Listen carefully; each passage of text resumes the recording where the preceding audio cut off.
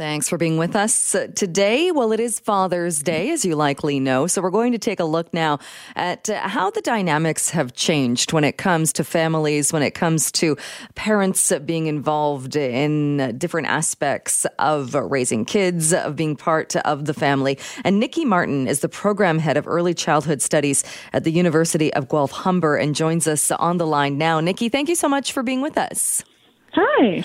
Looking at some new research that looks at parents, in particular dads, who are happy, who are healthy. And what does it tell us about fathers and their involvement in the families?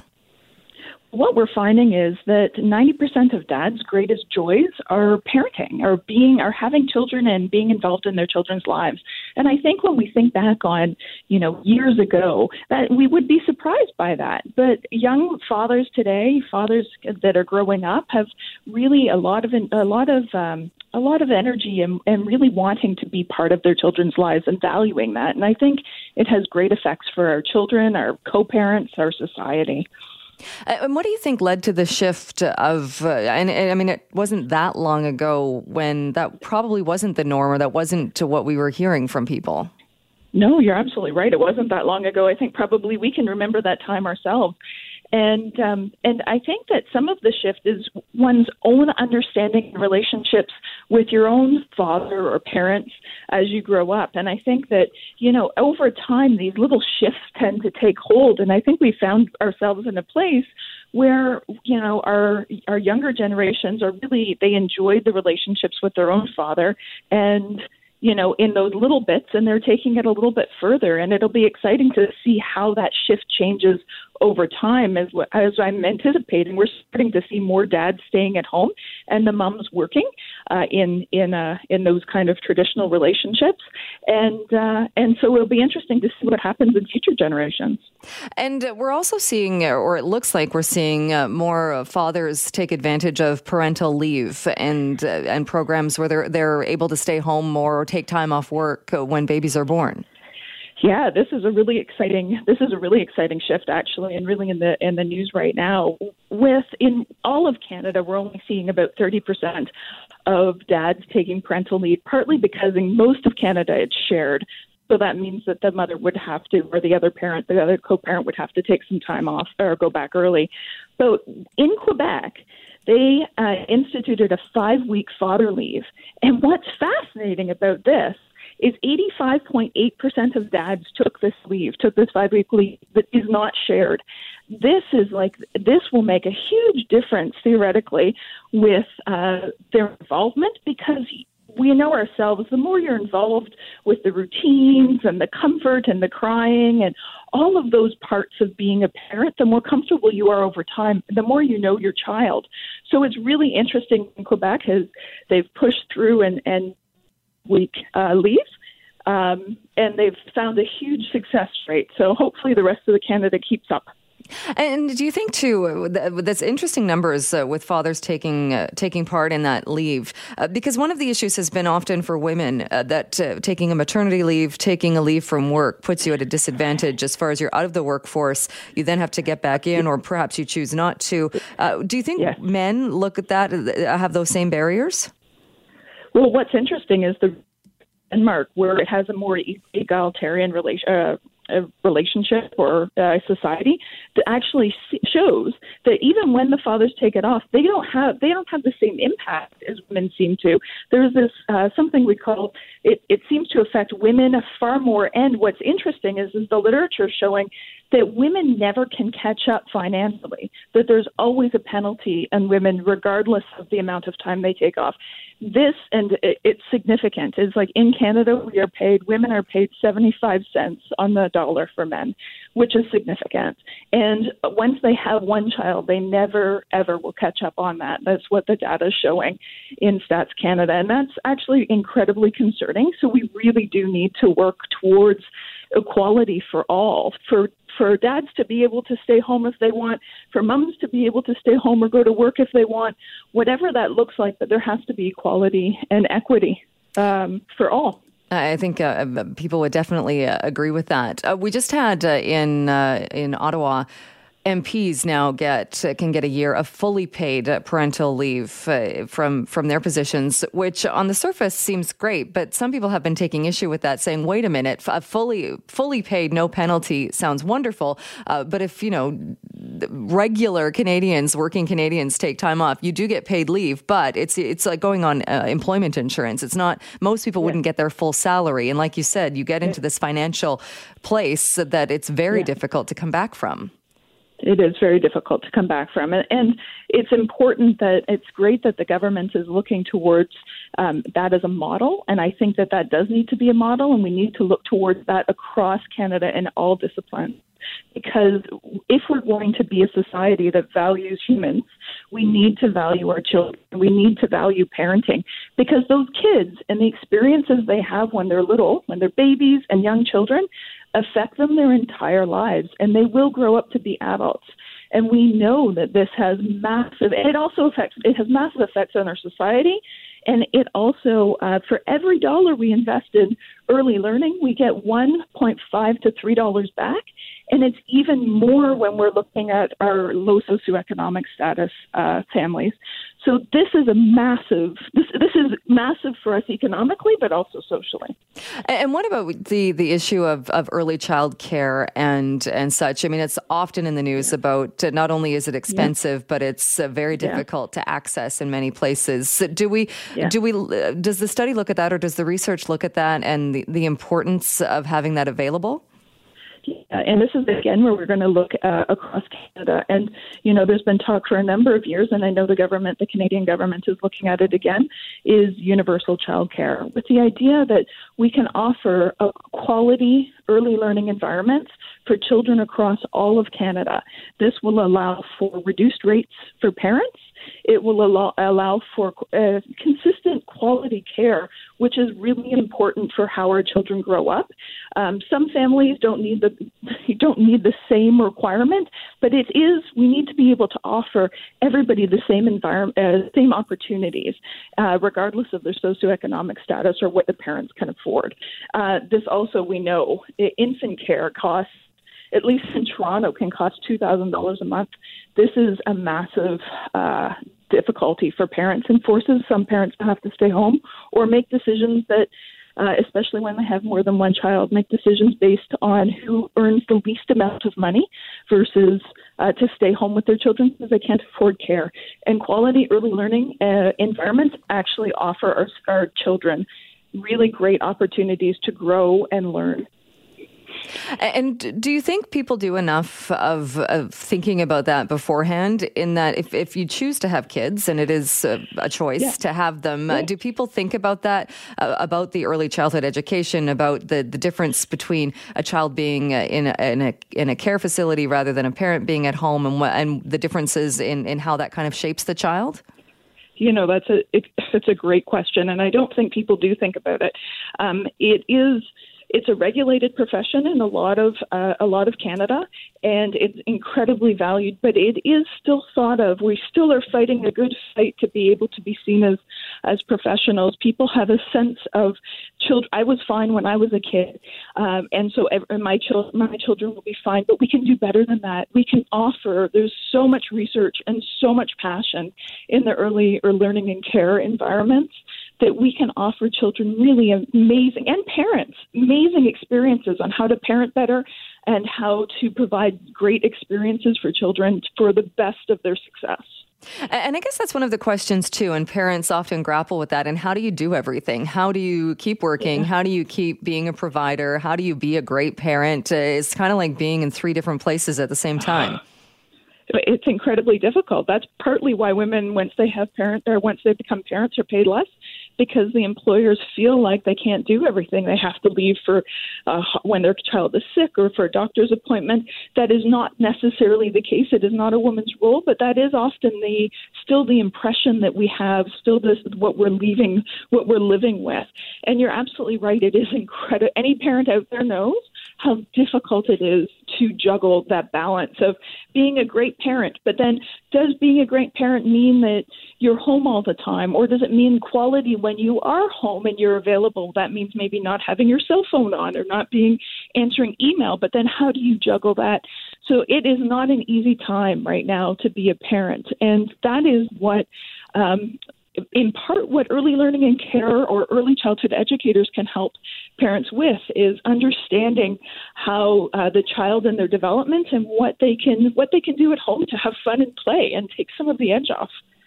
You mentioned a couple of different countries. Are there other countries that you would say are the example or that are getting it right? Oh, certainly the Scandinavian countries, really, they value children. I mean, this is stuff we've known for a long time.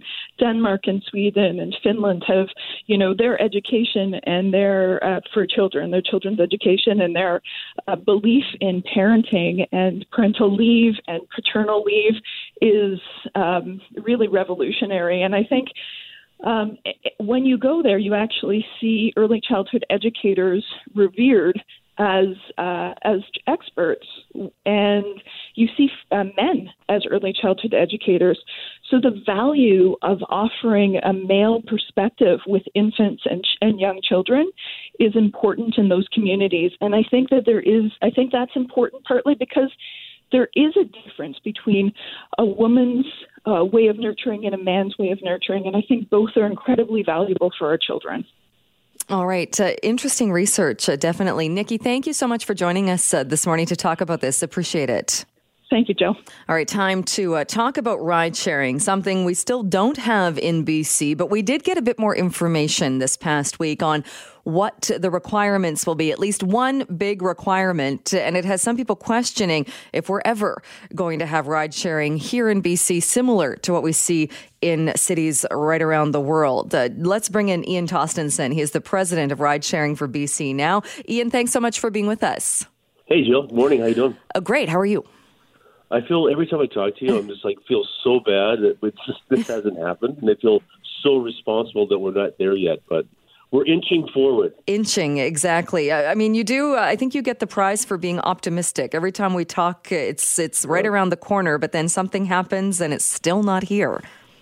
Yeah, and it defies logic unless you sort of become a student of the politics of this.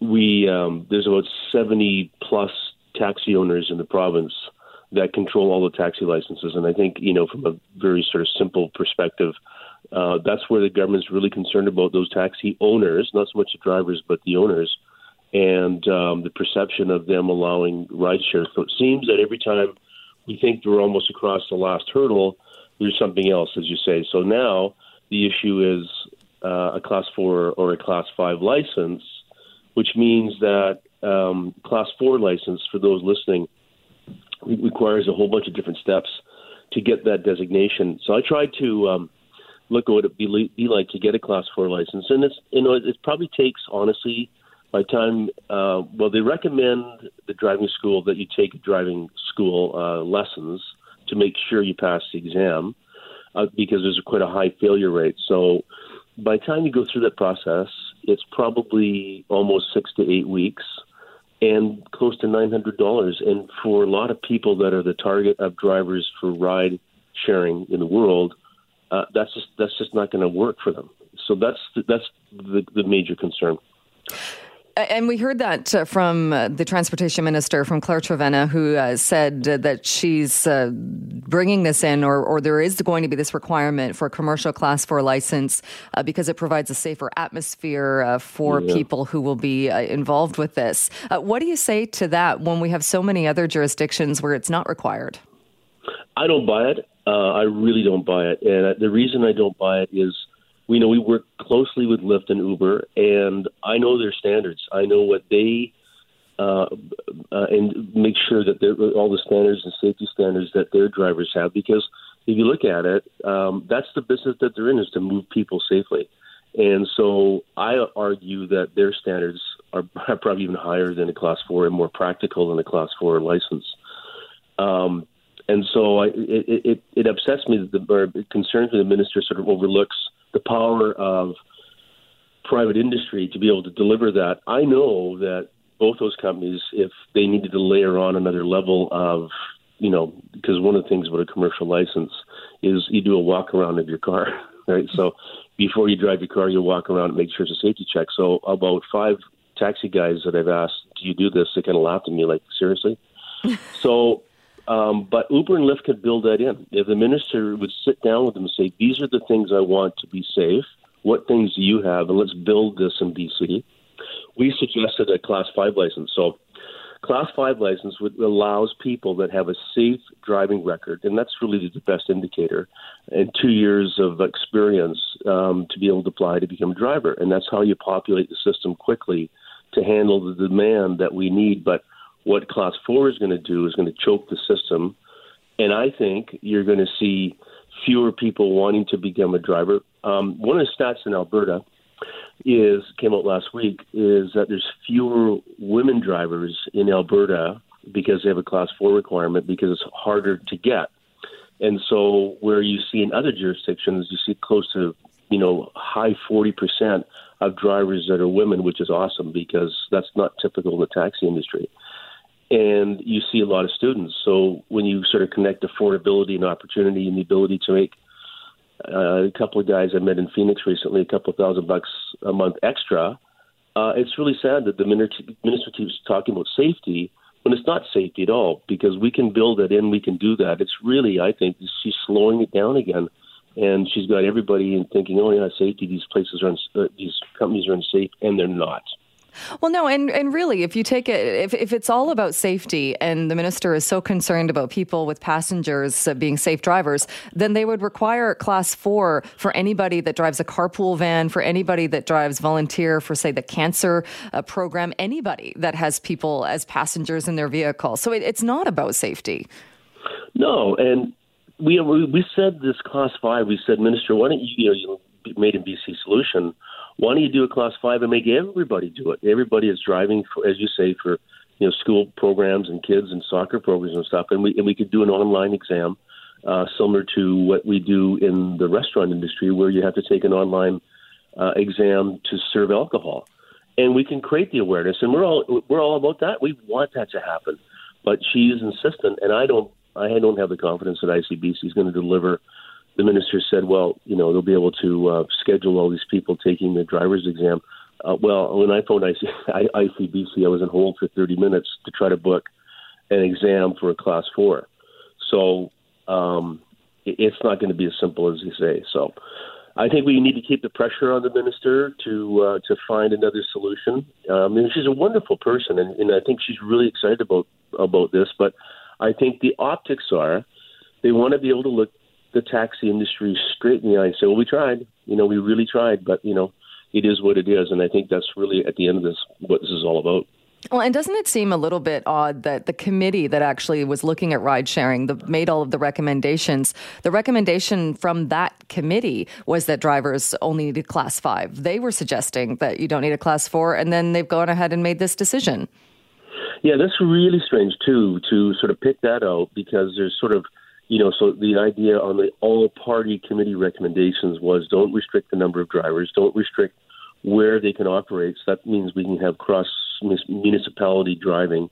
Don't restrict the fares. That's a supply and demand, consumer-driven thing. And don't require class. It's not necessary to have a Class 4. It's redundant. And then she picks that out and says, oh, no, it's going to be unsafe if we don't have this. And she goes on and on and on. It doesn't make any sense whatsoever, which leads you down the path of the politics of the issue. Any idea? Do you have confidence in that? Well, I mean, we heard from Lyft saying that this is a bad thing. Lyft obviously is not happy with this. So what are your thoughts on when we might actually see, or are we going to see ride sharing here? Well, I think we will, but whether we will, sure. But are we going to be able to populate the system as quickly as the demand for the system exists? And that's that whole thing that the Premier came out the other day and said, well, yeah, I think as Minister Eby said, well, everybody should start applying for the Class 4 licenses, and easier said than done. I believe it'll be in place to accept what we don't. Okay, so in the fall, they said they're going to start to accept the applications to be for ride-sharing companies to be licensed. So the question there is, how long will that take? Both the minister and the Premier said, by Christmas, you will be in a rideshare vehicle. So yeah, we're going to get something, whether it's a robust system that needs to reflect the demand and needs of where we're at right now in British Columbia. I maybe don't think so because of the Class 4 issue. So we're going to keep working with the minister, and maybe there's some the middle ground here. I hope there is, but irrespective, there is a Class 4 license in Alberta. It is operating in Alberta. Lyft isn't operating in Alberta, but Uber is. So it is possible to get the system up and running with it. So it's not entirely impossible. But with the change in government in Alberta, it looks like they're going to just get rid of the Class 4 requirement and just go back to Class 5, like all the rest of the provinces in British Columbia or in Canada. All right. Well, we will continue watching this. Ian, always good to chat with you. Thank you so much. Thanks, Jill. Appreciate it. Well, if you were born between the years 1981 and 1996, you are considered a millennial. My guess is there aren't a ton of millennials listening right now, but there are probably a lot of millennials' parents who are out there. Do millennials get a bad rap? Well, let's talk about that with Daniel Fontaine. He's a civic affairs columnist with the Orca, and he has written about this. Daniel, thanks so much for joining us. Well, thanks for having me on. It does sometimes, even saying millennial, sometimes people will have that bit of connotation in the word that almost seems a little judgy. Oh, yeah, no, there's a lot of judgment. I can attest to that. I've been to many meetings and attended conferences and heard kind of the snide remarks. You kind of see people make comments, oh, those millennials, this and that. It's definitely very pervasive, I think, within our general kind of work culture. And it really inspired me. Some of those comments inspired me to write the column in the Orca about the fact that I think that the millennials as a generation themselves are getting a bad rap. And that comes a lot from my own personal experience, but personal experience from some of my work colleagues as well when we started talking about this. And they all kind of said, yeah, it's kind of weird. There's this pervasive kind of narrative out there about millennials, but all the millennials we've worked with have been fantastic. So where do you think it comes from that they're getting this, they deemed that they're, kind of coasting and not hard workers, and where does that come from? Well, I think if I were to theorize, there's probably a couple of things. First of all, I called in my column, I said there's something called 3Gs, which is the general generational griping. So we tend to always look at a generation behind us saying, look, this younger generation is not as hardworking. I mean, I remember my parents telling me how they had to trudge to school in, knee-deep snow. They didn't have enough money for clothes. I mean, we've always had that kind of generational piece. But I think what's a little bit different with millennials is with technology and being in the digital age and how they're they embrace the digital culture. You see them with their smartphones all the time. They're online. They're hooked in. That just, I think, has kind of added to kind of a belief that they're not perhaps as hardworking. But, the millennials I've worked with, I mean, they've taken that technology and they have embraced it in a way that I couldn't even dream of. In fact, I was just up at Whistler at a conference and we had a number of our team up there, and I tell you, they blew me away by just the innovation and the way they used technology and the way they were able to they worked harder than any of us that were over 50, I can tell you that. They definitely put in a lot of time. Interesting. And do you think it's that things have changed as far as home ownership, as far as you don't go work for the same company for 30 years and know your life trajectory? And there's almost a bit of bitterness looking at younger people who are making choices and saying, I don't want to do that. I'm going to do this instead. I must say, I do envy them in many respects. I look at, when I grew up, it was like, get your 9-to-5 job. If you can get a government job, get a good pension. I mean, all those types of things we grew up with. My parents did the same thing. We grew up with living in this kind of conformed kind of a lifestyle. They've blown this away. Millennials are, I mean, they have in many respects, and I don't want to completely generalize, but they don't enjoy the 9-to-5. They tend to work kind of around that. They also want their work to kind of connect to a bigger social cause or something bigger than the office. They really not only kind of want communication, they need it as part of they're kind of wired for it. So, we've kind of changed it. Even in my day job, we've kind of changed how many times we've had staff meetings. The millennials have come back and said, no, we want more. We want to be able to have that communication. So They're very different, but that difference doesn't mean that they're less hardworking, and it doesn't mean that they necessarily deserve the rap that they're getting in terms of them being, I've heard people say they're lazy, they're not as hardworking, etc. That has definitely not been my experience, and I know one of my vice presidents kind of inspired this column because she said to me, I got to write a column one day. She said, to write about the fact that we have such great millennials, and I teased her. I said, well, I just went one step further and actually wrote it and put it on paper. So, and I guess it comes down to the fact you can't generalize any generation. No. It's not as though any particular generation X, Y, Z is that they're all, everybody in that generation has the same traits and has the same. There are lazy people in every generation. There are hard workers in every generation. Absolutely. And if anything from my column, I hope people take away from the column is exactly that. I think that to generalize and to say that a whole cohort of people who were born between certain years are somehow all falling into this trait is just, first of all, it's wrong. But secondly, it's improper, and it just does not reflect reality in terms of the workplace. And I said in my column that, because I've heard HR managers and I've heard other people say, I don't want to have to hire millennials, et cetera. Look, if you don't hire millennials, you're going to go the way of the fax machine or, Blockbuster Video. Like, you need to bring in millennials into the workforce, and you have no choice. I mean, the age force we're all getting older, and we're going to be retiring, and that's a whole generation of people that need to come in the workforce. So, I think that rather than fight it and rather than kind of buy into that narrative, embrace it, find a way to work within it in your workplace, and I think you're going to benefit as a result of it. And I guess, too, we get this, or we come to this from a place of, with social media and with people sharing so much information, we tend to get the bad stories. Mm-hmm. I remember a small business owner posted a text exchange. She was waiting for a millennial to come in for a job interview. The person didn't show up, and she texted, hey, where are you? I'm waiting for you. And the text back was, oh, sorry, I got another job. Never mind. And not that courtesy of canceling the interview or thinking that it's okay just to not show up. And I'm sure that happens in other generations too, but it seems that we fixate on the fact that we generalize and say that it seems that millennials think that type of behavior is okay. Well, Jill, I can tell you that very example that I've done a lot of hiring over the years, but I can say that very example has happened regardless of generation. It's just that now with social media, we're reading about it. People are tweeting about it. They're posting it on Instagram and Facebook.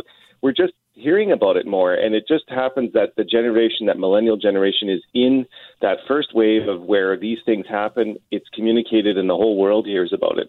This kind of stuff has been happening for generations. We just never posted it online before. So I think that's one of the differences. And that's one of the reasons why they get a bum rap, is because we're reading and seeing about them as a generation like we've never done for any generation before. Exactly. And I suppose, too, we could be looking at the helicopter parents of the millennials or the parents of millennials. I mean, they didn't just come out of nowhere. If there is this group that's got this entitlement or that's got this lack of work ethic, that had to have come from somewhere. Well, absolutely, and I dispute the fact that they do have a poor work ethic. I think they have a different work ethic, and I think it's different than those in my generation and my parents and grandparents. It's very different. It's not the same, but it doesn't make it worse. It actually, they're very adaptable. I mean, I find that sometimes I have a struggle adapting to the change. I mean, I try my best, but this generation of millennials, they seem to not only are able to do it, they embrace it. They welcome it. They're like, yeah, this is what the new norm is. And so I think rather than fight it, bring them in and have them help your organization adapt. And I think you're going to benefit as a result. All right. Well, it's a very interesting read, and I'm sure a lot of millennials are appreciative that you've put that out there. Daniel, we'll leave it there, but thanks so much for joining us. Thanks for having me on, Joe. All right, you probably heard the announcement this past week. Prime Minister Justin Trudeau saying that in Canada, single-use plastics will be banned starting in 2021. Now, we don't have the actual list of items, but pretty safe to assume it's going to include things like plastic bags, takeaway containers, and straws. We talk a lot about plastic straws, but will this actually clean up the oceans as we are led to believe it will? My next guest says it's probably not going to make a big difference. Tristan Hopper is a National Post contributor and joins us on the line now. Tristan, so great to have you back on the show. Oh, thanks for having me. We've talked about straws before and kind of the ideology that goes with the straw ban. Your response to this idea, single-use plastics gone by 2021? Yeah, so it would be one thing if Trudeau came out and said, hey, we're using too many plastics, and hey, I crunched the numbers, and I had this new study, and we found out that if we replace it with alternatives, we'll reduce, this impact on the environment and this out of the waste stream. But he didn't do that. There's almost no science, and actually some anti-science behind this proposal. Instead, he came out and said, hey, the oceans are choked with plastic, so Canada is going to deal with that by banning single-use plastics. Well, there's a big, major problem with this, and it's strange that people aren't mentioning it more. Virtually all of the plastic in the ocean is not coming from Canada. And this isn't one of those things where it's like, oh, we're a small country, globally our contribution is not high. Canada is actually quite good at keeping plastic out of the ocean. It's because we have a very developed waste management system. So everybody in your listening audience, try and remember the last time you used a plastic fork or a plastic straw. When you were done with it, did you throw it in a coastline? Did you leave it on a beach? Did you throw it on a river? Did you find the nearest sea otter and try and make the sea otter eat it? No, you probably put it in a bin, and then a municipal worker picked it up and then took it to a well-managed dump, and then it was either recycled, turned into electricity, or put under several feet of clay. So we don't really have a problem with our plastics ending up in the ocean, and we ask ocean scientists where the plastic is coming from. They will tell you, and there is plenty of research to back this up, 95% of it, more than 95% of it, is coming from South Asia and Africa. And the reason is quite simple. They don't have dumps in those countries. A lot of them, they're developing countries. So the way you take out the garbage is you put it on a beach and wait for the tide to come in. So when it comes to actually addressing plastic waste, it's dump development in the developing world, not banning single-use plastics in Canada. So we're essentially embarking on this major endeavor that is going to cost billions of dollars, all of which would be better spent on something that would actually fix the problem. And do you think the reason for that is in this, people can feel better in Canada saying, look at what we're doing. We are the example, even though we already are. But it's not as easy to go and tell other countries, hey, you should be doing what we're doing. You should have better waste management. Oh, yeah, this is absolutely this policy is all about feeling good rather than science, which is quite disappointing. So one good example of, just how slapped together this proposal is, in the tweet announcing this, Trudeau said, Canadians use 57 million straws per day. This has to end. That figure, which may sound high because there are only 35 million Canadians, so that means we're somehow using 1.6 straws per day. I don't think that really, almost anyone, I don't think anybody in your listening audience has that kind of straw consumption. So that figure is based on, it was an American 9-year-old named Milo Kress. A few years ago, he was doing a project about American straw consumption, and he just called a few plastic manufacturers, asked them generally how many straws they produce, and then put a ballpark estimate that Americans were going through 500 million straws per year. And then activists in Canada said, well, if the Americans are using 500 million, we'll just adjust that for our population, so it's probably 57 million here in Canada. So that's an incredibly sketchy figure. You have a 9-year-old sort of ballparking a figure on straws, and then we're just adjusting it for the Canadian market. So it's wildly incorrect. You don't base policy on something that's this flimsy. And when actual scientists have looked into straw consumption, it's somewhere like 1/3. So I think that's a pretty good indication that, this isn't Trudeau going up to ocean scientists and saying, how can we best help?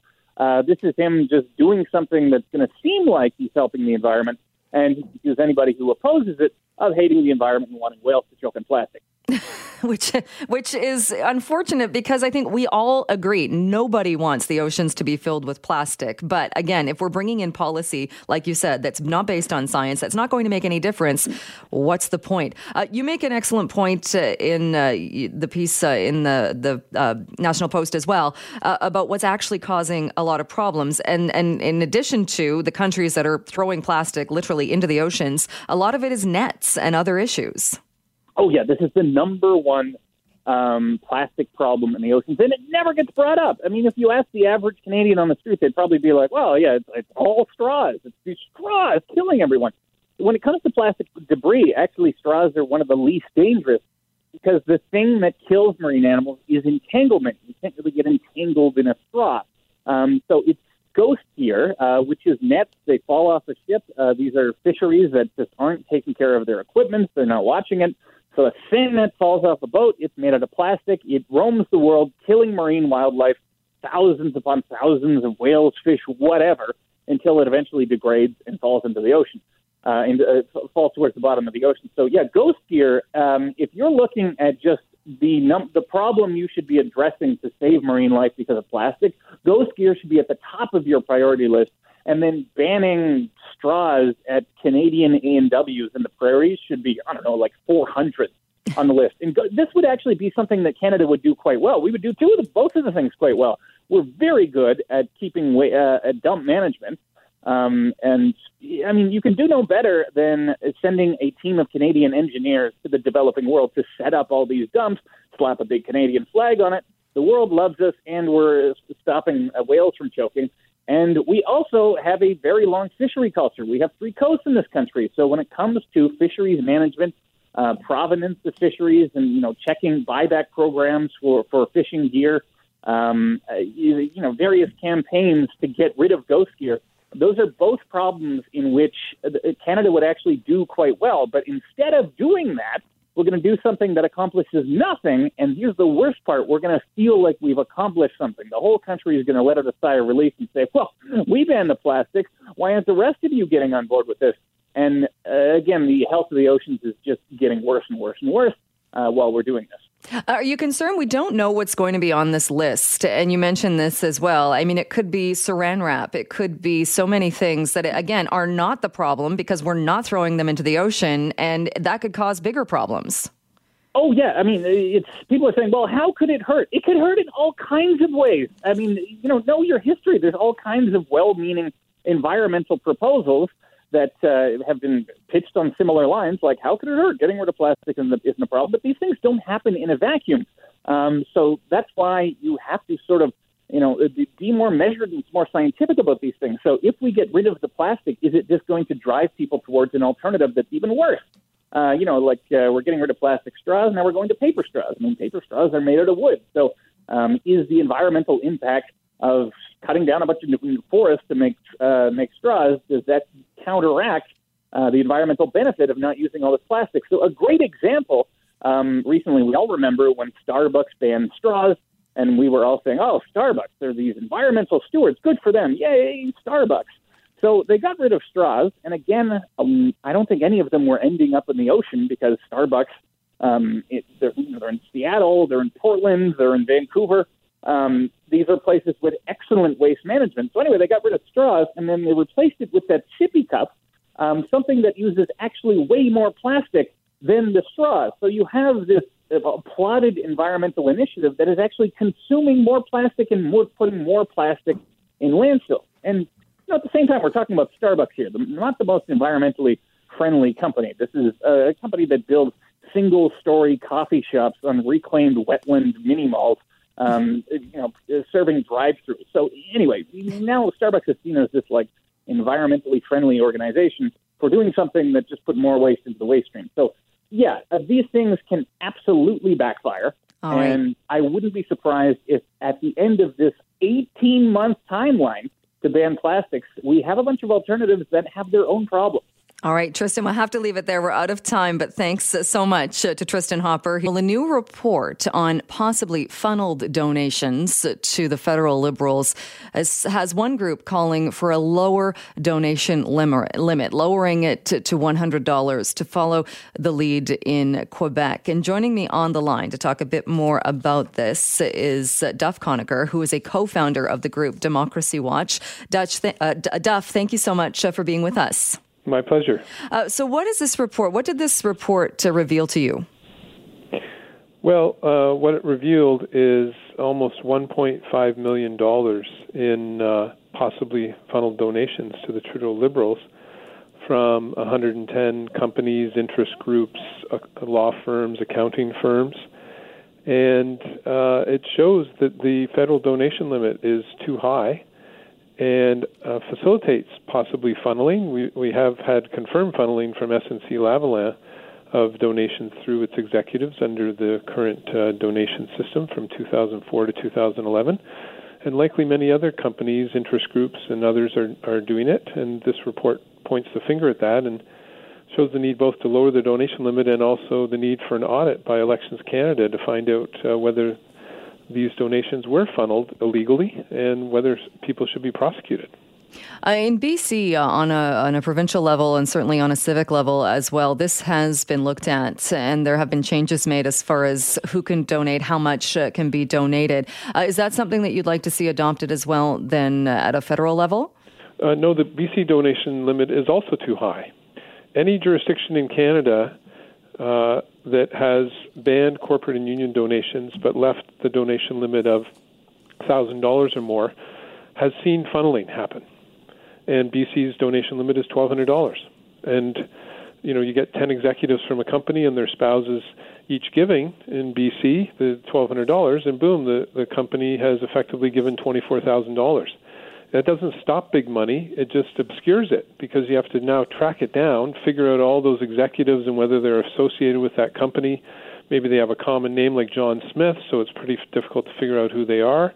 And then their spouses might have different last names as well. And so the only way to really stop the unethical, undemocratic influence of big money in politics is to actually stop big money donations. And that means lowering the donation limit down to $100, like Quebec did in 2013 after a similar donation scandal. Do you think people would then, though, try and find ways to get around it? Because as you point out, if you lower it so at the $1,000 or the $1,200 mark, and then you get people coming together and pushing the money up again, is that at the $100 mark then, is that enough it makes it too difficult to do that stops it? Well, you have to involve 10 times more people than when you have a $1,000 donation limit. So that's a lot of people involved in an illegal conspiracy. All you need is one of them to have a guilty conscience and go to the regulators and blow the whistle. Secondly, Quebec actually goes even further. If you donate more than $50 in Quebec, you have to send it to Elections Quebec, and they verify it's your money before they send it on to the party. And the reason they do that is so that someone can't walk in, let's say SNC-Lavalin, they have 3,400 employees in Quebec, and one of their executives can't walk into a party office and say, here's 3,400 checks from $100 each. They're from our employees. They all want to support you. And essentially do the same kind of illegal funneling. And so that's how far Quebec has gone, and it's the world's leading system. And people in English Canada don't hear about it much because it's Quebec, and it's mostly covered in the French media. But it's the world's leading system, and you're never going to stop bribery, but what Quebec has done is stop the legalized bribery that the other political donation systems across Canada still allow, including at the federal level and in BC. And so at this point then, there's been a petition or there's been this call put out or to see what people in Canada think about this. What kind of a reaction have you gotten from people when you talk about lowering the limit? Well, more than 90,000 Canadians have called on federal political parties to make this change, and parties across the country as well, through Democracy Watch's Money in Politics campaign. And we also have a coalition of more than 50 organizations representing 3.5 million Canadians that are calling for this change. And the federal Liberals actually increased the donation limit in the recent bill that they put through. They also more than doubled the amount that interest groups can spend on during elections on advertising. And those are both moves in an undemocratic system and under democratic direction, because most people can't afford not just the $1,600 that you can donate to each party at the federal level, but you can also donate another $1,600 annually to a party's riding associations. So that adds up to $3,200. Now, how many people have $3,200 sitting around in the bank that they can send to a party? Not very many. And we've done an analysis. The Liberals, for example, in donations above $1,000 in 2015, only 4% of their donors were able to afford to make that kind of donation. So are we going to have a donation system that benefits that top 4% of wealthy people who are buying influence with their donations from parties? or are we going to have a donation system that's democratic and has a donation limit like $100, which an average voter can afford? And the idea being that if you, the more you donate, the better that you get treated, or you get some type of kickback. Sure, the federal Liberals do this explicitly. If you donate $1,500 or more, you get to be a member of what they call their Laurier Club, and you get invited to special events where you get access to the Prime Minister and other cabinet ministers. So it is a cash for access system explicitly in the federal Liberal Party. You give more cash, you get more access. And access allows you more influence because you're able to build a relationship with these people. So it's right there. It's all admitted by the Liberals. You give us more and we value you more, and we'll give you more access. And that's not a democratic system. That's not an ethical system. And then Quebec has it right.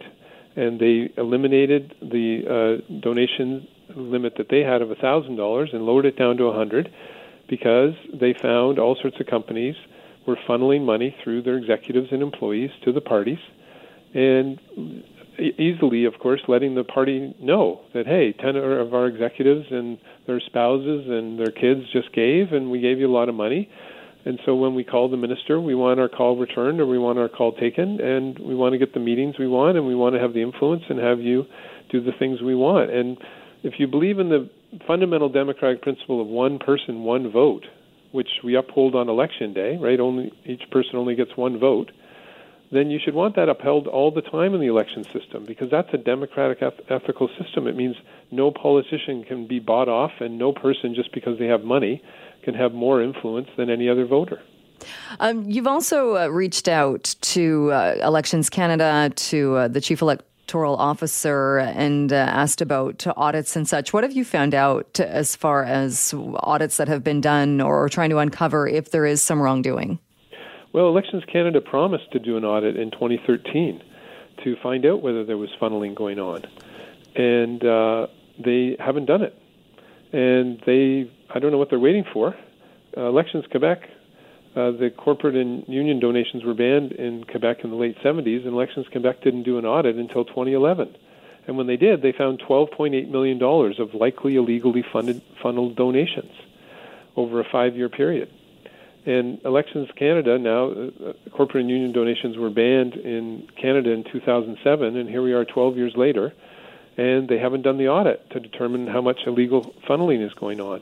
So we wrote to them a month ago, and also to the lobbying commissioner, because this is all tied in with lobbying and trying to influence parties and politicians. And we asked them to work together and do an audit looking right back to 2007 and find for all the parties what the extent of funneling has been, and track down any decision-making that might have resulted from huge donations still flowing in through the executives and employees of big businesses, unions, and other organizations. And we're still waiting back to hear from Elections Canada. The lobbying commissioner has done her usual, which she's done over the last 10 years. Whenever she sees a situation that should be investigated, she turns away and drops the investigation. And so we're relying on Elections Canada and the Commissioner, and hopefully they will do their jobs properly and do this audit. You've also called on, or you'd like to see Parliament to bring in a bill soon to lower the donation limit. It's highly unlikely, I'm thinking, that that's going to happen. So what do you do next in this fight? Well, hope that some of the political parties actually promise this election to make our system finally democratic and ethical. And if people want to get a government that will actually address their concerns, they should be looking to the parties that are saying we're going to stop the ability of people with wealth and wealthy interest groups from influencing our elections and having undue influence over our politicians through big donations. So we'll see what they do. It's actually still not too late. There's absolutely no reason why a simple one-page bill couldn't go through Parliament very quickly, lowering the donation limit, lowering the amount that wealthy interest groups can spend on ads during elections, and strengthening enforcement and penalties. It still could be done if the federal Liberals actually want to make the election fair and democratic by getting rid of big money in this next federal election. All right, so we will have to leave it there. We're out of time, but Duff Conacher, always good to chat with you. Thank you so much for being with us today. Thank you, and people can see much more at democracywatch.ca.